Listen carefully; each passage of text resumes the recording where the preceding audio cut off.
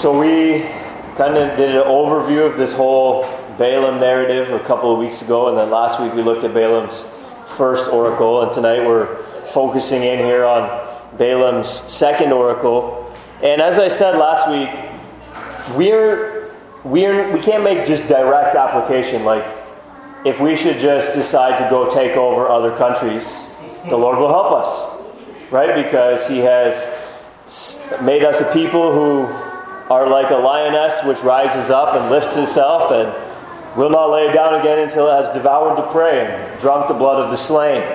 So God is with us. Enter military conquest. Right? This is not exactly how it applies. And yet it's not applicable. The whole Exodus narrative is related very much to our lives. And in fact, the way the New Testament talks about it is we are the true Israel who belong to Christ Jesus. He is not a Jew who is merely one outwardly, but if you are Christ's, then you are Abraham's offspring, heirs according to the promise.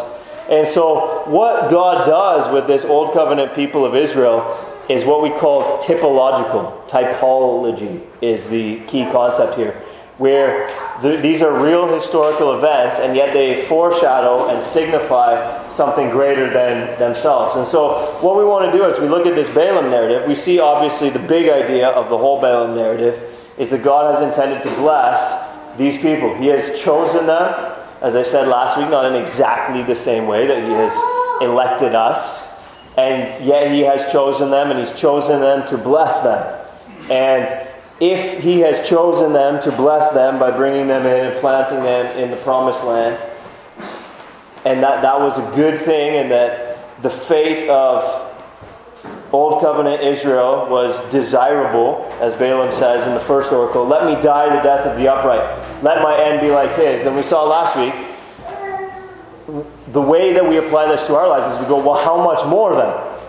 Who are not the types, who are not living in the types, but who are living in what theologians call the antitypes, or those who are not living in the time of the signs, but in the time of the fulfillment of those things and the things signified.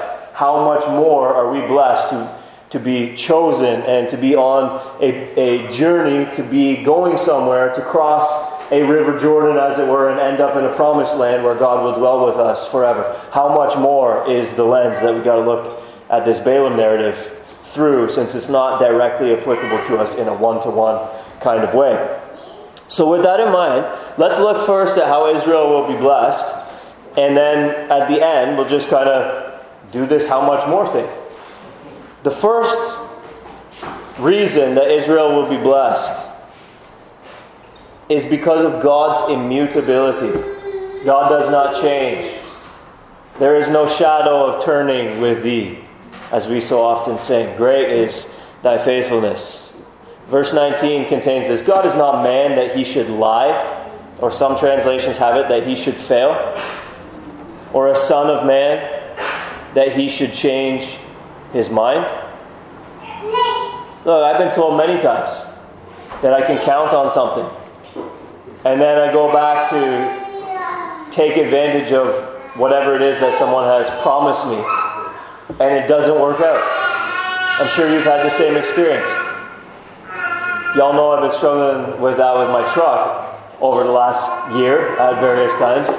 I always think, well, I'm going to have it in time for next Sunday, and then next Sunday, and then next Sunday, and so on and so. I mean, we know this. People make promises, and then they don't follow through on their promises. My truck has been stressful for me, but it's a somewhat frivolous example. Probably many of us have experienced deep emotional damage. I couldn't resist. Many of us have likely experienced serious emotional pain, right? As a result of loved ones in our lives over-promising and under-delivering. And we think we can count on someone, but then lo and behold, they change. And we can't count on them, right? God is not like that.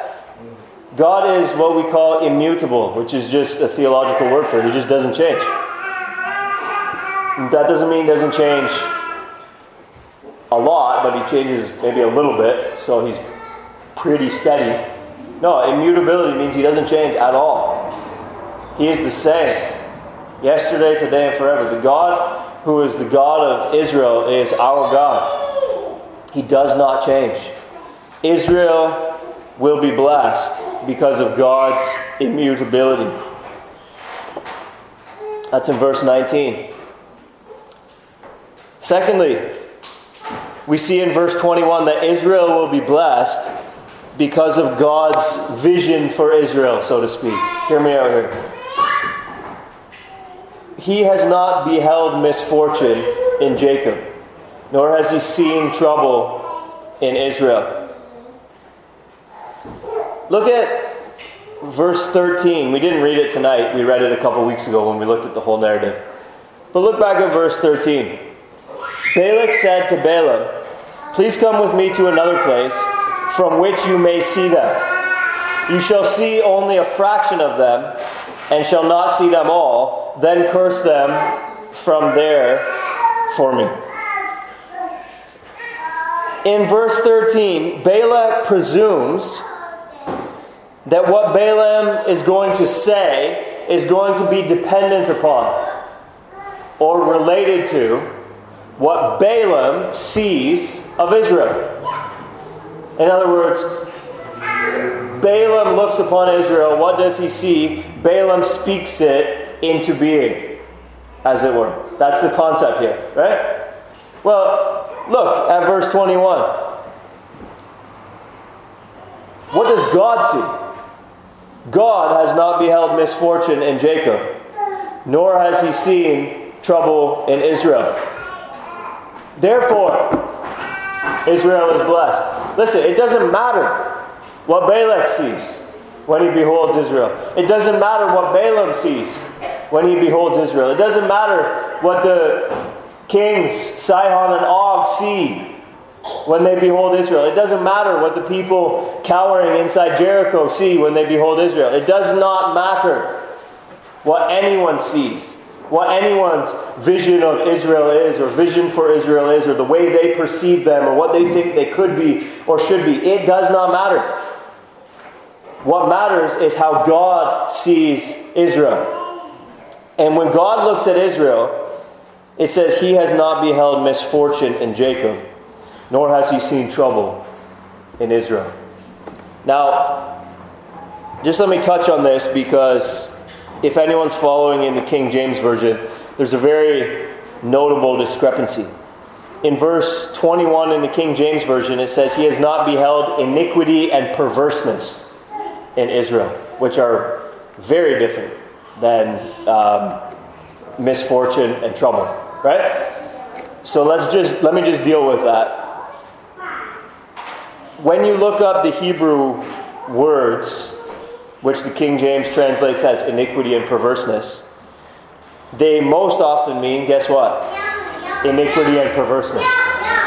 Alright, but they do have a broader semantic range, which means at times, even in the King James Version, they are translated as mourning, trouble, and misery. Alright, even in the King James Version.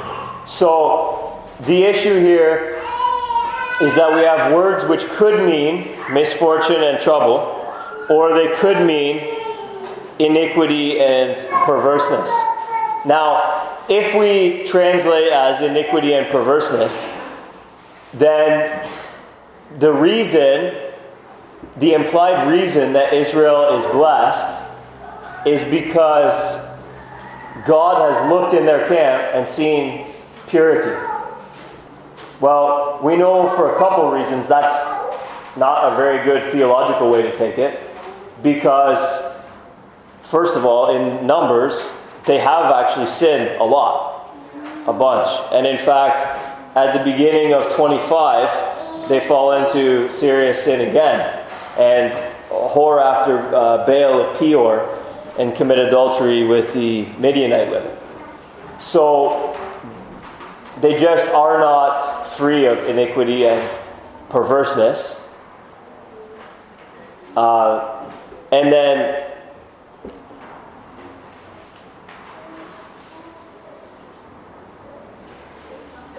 I said two things, but I think I just melded them together. The idea here is that if we take it as iniquity and perverseness, it creates sort of a discrepancy between what actually is the case and what God perceives. And then we also create an issue of, or a theological issue of the concept of meriting, where it's Israel's non-perverseness and freedom from iniquity, which is the grounds of the blessing here in this passage. So I don't think it makes clear theological sense to say that. Now you might say the same thing, that God's vision for the Israelites is to make them a people free from iniquity and perverseness. It's possible. I'm not going to really land firmly on it. I just think I can understand why taking acceptable alternatives from within the semantic range of those Hebrew words makes more sense, and why the ESV translators have brought this across as misfortune and trouble, because the whole Exodus narrative is God actually bringing his people out of misfortune and trouble and preserving them from misfortune and trouble. And even though they're constantly grumbling, they're not actually ever in misfortune or trouble, are they? God is providing for them every step of the way. Their shoes are not wearing out. He's feeding them. He's giving them water. He's with them. He's defending them in a military sense. So I tend to think that the way that the ESV has brought it across is fraught with less difficulties and is probably a more natural translation, given that those words can legitimately mean these things. I think we're better to take it the way it lies in the ESV. But just to touch that, in case anyone's ever reading this in King James, or in case anyone online is following along in King James and you're seeing that notable and obvious discrepancy. So let me review the first 2 points here. Israel will be blessed because of God's immutability. Secondly, Israel will be blessed because of God's vision for Israel, so to speak. What does God see? Doesn't matter what Balaam sees or what Balak sees. What does God see when he looks upon Israel? And it's not misfortune and trouble. He intends to bring them out and to bless them. And he is, in fact, present among them. This is our third point. Israel would be blessed because of God's presence among them. This is also in verse 21. The Lord their God is with them, and the shout of a king is among them. Who is the king of Israel at this time? We've been reading in our chronological Old Testament readings in 1 Samuel, and we've been reading about Saul and now David. But at this time, there was no human king in Israel. The Lord himself was with them as their king. In fact, the Lord says much later, at the time of the Saul narrative, they've rejected me from being their king. And so this is what this means here. God is with them as their king. And you think Og, who slept on a 12-foot long metal bed, is a powerful king? Well, I'll tell you who's a more powerful king. Yahweh, who closed the Red Sea over the armies of Pharaoh. Yahweh, who defeated Og and all of his armies, and so on and so forth. A great king is in their midst, Yahweh himself. Israel will be blessed because of God's presence among them. In the tabernacle, he is specially present in a way in which he is not present everywhere by virtue of his omnipresence. In the pillar of cloud and the pillar of fire, he is present in a special way with Israel, in a way in which he is not present everywhere by virtue of his omnipresence. He is with Israel in a special way. And Israel will therefore be blessed because of God's presence among them. And then verse 22 tells us that Israel will be blessed because of God's empowerment of them. God brings them out of Egypt and is for them like the horns of a wild ox. The imagery of horns is used throughout Scripture to speak about power. And so you have beasts with horns are symbolic of powerful beasts. And horns are spoken of as the instrument of those animals' power. Their horns are their strong part, if you will. And we sang earlier in the service from Psalm 148, where it says that God has raised up a horn for His people.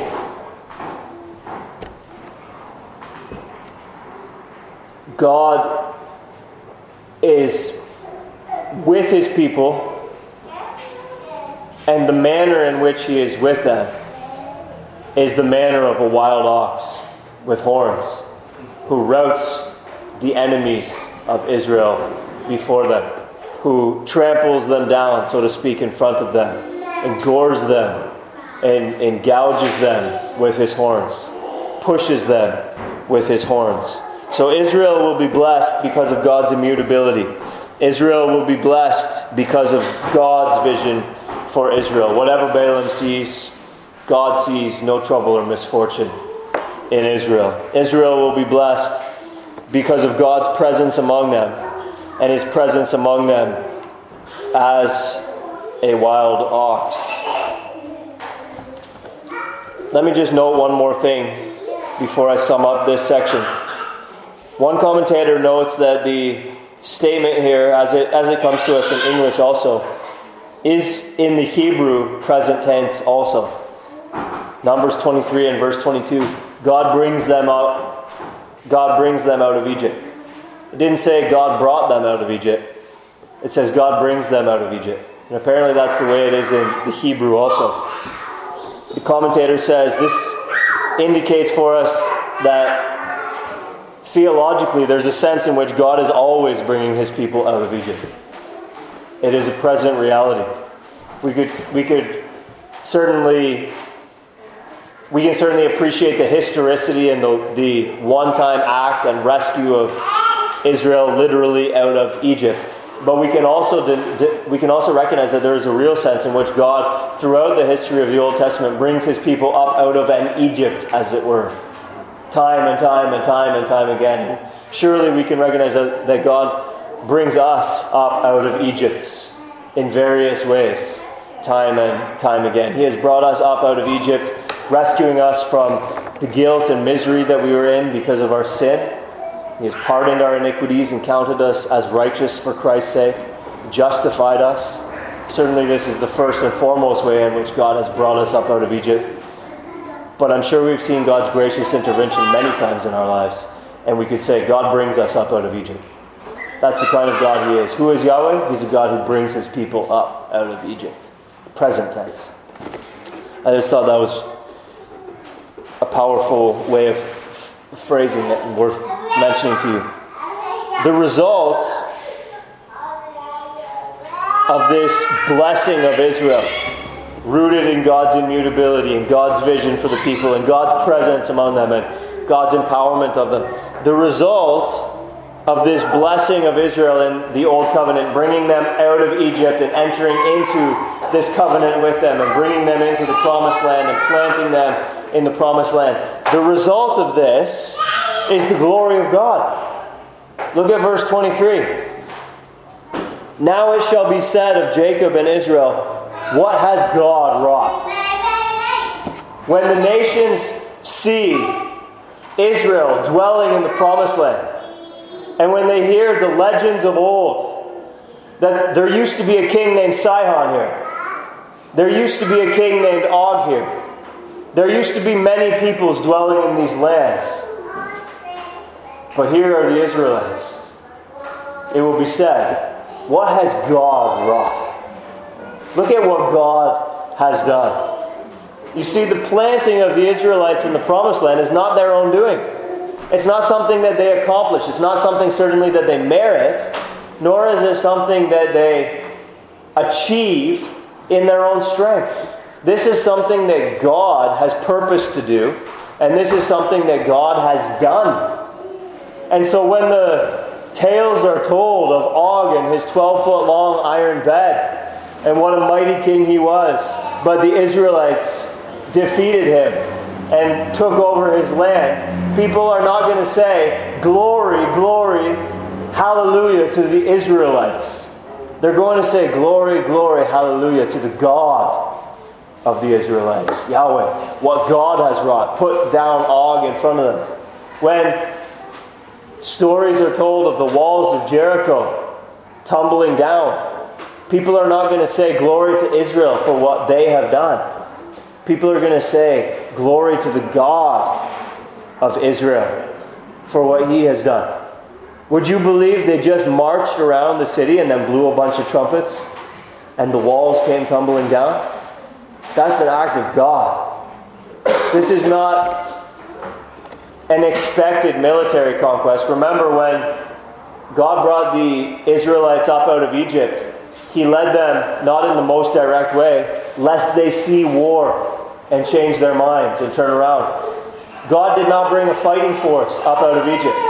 And then they wandered around for 40 years and that whole generation died. And a bunch of young fellas who had grown up in the wilderness made up and constituted this army which overthrew Sihon and Og and Jericho and so on and so on. Look, this is not what you would expect. If I was a betting man and I didn't know anything about God's promises and the trustworthiness of God's promises and whatnot, and I looked at Sihon and Og drawing up battle lines, and a bunch of guys who had been wandering around in the wilderness for 40 years, look here. It doesn't take an astute odds maker to recognize who is the favorite here. Og coming out 10 feet tall, an ancestor probably of Goliath, who we read about in 1 Samuel 17 tonight. And his army versus a bunch of desert dwellers. Right? What God has wrought. What God has wrought. When people see the blessedness that the Israelites have been brought into, it will redound to the praise of God's glory. Now, what has God said concerning us? The true Israel. Those who are Christ, and because we are Christ, we are Abraham's offspring, who have not been brought into a covenant which promises us this land of Canaan, having been brought into a covenant which promises us not military success conditioned upon the keeping of God's law and so on and so forth. What has God said concerning us who have been brought into a covenant which Christ mediates, which is enacted on better promises, as Hebrews 8 puts it, which concerns not this earthly promised land of Canaan, but a better city, a heavenly one, as Hebrews 11 calls it, whose builder and architect is God. A better country, which Abraham, dwelling in tents with Isaac his son, was looking for, even as he dwelt in Canaan, you realize. Hebrews 11 says that he was looking for a better country while he was dwelling in tents in the country that God had promised him. You see? How much more? You see? What has God said concerning us? Well, God has said that he will plant us where he has promised to plant us. The new Jerusalem, which is above. The heavenly Mount Zion. God shall dwell with us, and we shall be his people in a way like how God dwelt among these old covenant Israelites, but much more. God has said that no weapon formed against us shall prosper, which doesn't mean they're not going to cut off your head. But what it means is that the progress that we are making towards our promised land will not be hindered by opposition. There is no army that can stand between us and the promised land which God has intended to bring us into. They may cut off our heads, but the second death will not hurt us, and we still end up in the promised land, ultimately. There is victory in that pilgrimage towards that promised land which God has promised to bring us into. God is not a man that he should lie, or a son of man that he should change his mind. So Christian, when your eyes close in death and you wonder whether you're really going to make it into the promised land or not, you just remember, God has said he will bring me in. He is not a man that he should lie, nor a son of man that he should change his mind. And this river Jordan, which I am about to cross, will not be the death of me, but I'll end up on the other side, and I'll be there. God will dwell with me. He will be my God, and I will be his. What is God's vision for our lives? What do the nations say about Christians? What do the detractors, what do the opponents say about Christians? What do they see when they look at us? When they go up on their high hills and behold us, what do they see? Look, they can't speak anything into being based upon what they see. Who is it that speaks into being? It's God. And what does he see? He sees us becoming like Christ, for we have been predestined to be conformed to his image. He sees us as a chosen race, a royal priesthood, a holy nation, called out of the darkness into his marvelous light, that we may proclaim his excellencies. 1 Peter chapter 2 and verse 9. This is who we are becoming. This is what God will shape us and form us to be.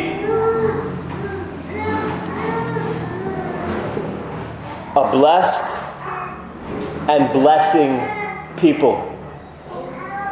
Blessed ourselves to know God, and blessing as we proclaim the excellencies of him who called us out of the darkness into his marvelous light. And as we do this, what he has purposed us to do, and shapes us and forms us into what he has declared and decreed that we will be, he is with us. And he is with us as the horns of a wild ox. And as we endeavor then to become like Christ and to proclaim the excellencies of Christ, he will empower us in that. He will be for us in that endeavor like the horns of a wild ox. God will take a bunch of people who are in an Egypt of sorts. Or let me say this, present tense, right? God is taking a bunch of people who were in an Egypt of sorts. Just helpless in and of ourselves. Guilty, miserable, undeserving. And he brings us out. And he leads us on this journey, and he's shaping us and forming us to be like his Son. And we are to be a testament to the nations of Yahweh's saving grace. Both in terms of what we become, a wordless testament, but also a proclaiming people. And as we live and work towards these ends, God helps us become what he has destined us to be. And we find that we're able to leave old sins behind. And we find that we're able to be a little more bold, witnessing for Christ Jesus. And we find, as life goes on, that we are more and more blessed. Not necessarily health, wealth, prosperity, but the longer I serve him, the sweeter he grows. And we become more and more a happy and holy, faithful, proclaiming people. And one day, God brings us, each one of us, one by one, across that river Jordan, so to speak, until we dwell with Him in the new heavens and new earth in which righteousness dwells. That promised land. And when we get there, and everything is seen from a zoomed out perspective, the result is not that unbelievers, the nations as it were, will look at us and be like, those were some good people. They were really great people. They deserved it. They worked hard. They had merit. They had fortitude. They had good character. They crushed it. Look at what they've done for themselves. The result of it will not be that. The result of it will be exactly what's said here. It shall be said of us, what has God wrought? When on that day we are planted on heavenly Mount Zion, it shall be said of us, what has God wrought? When the tales are told about all of the earthly struggles we went through and the sins we overcame and the growth that we experienced and the deeds of evangelistic valor that this one accomplished or that one accomplished, it's not going to be like glory to William Carey, glory to Paul Washington. It's going to be like, what has God wrought? Look at these people, man. Look at the work of God's hands. What has God wrought?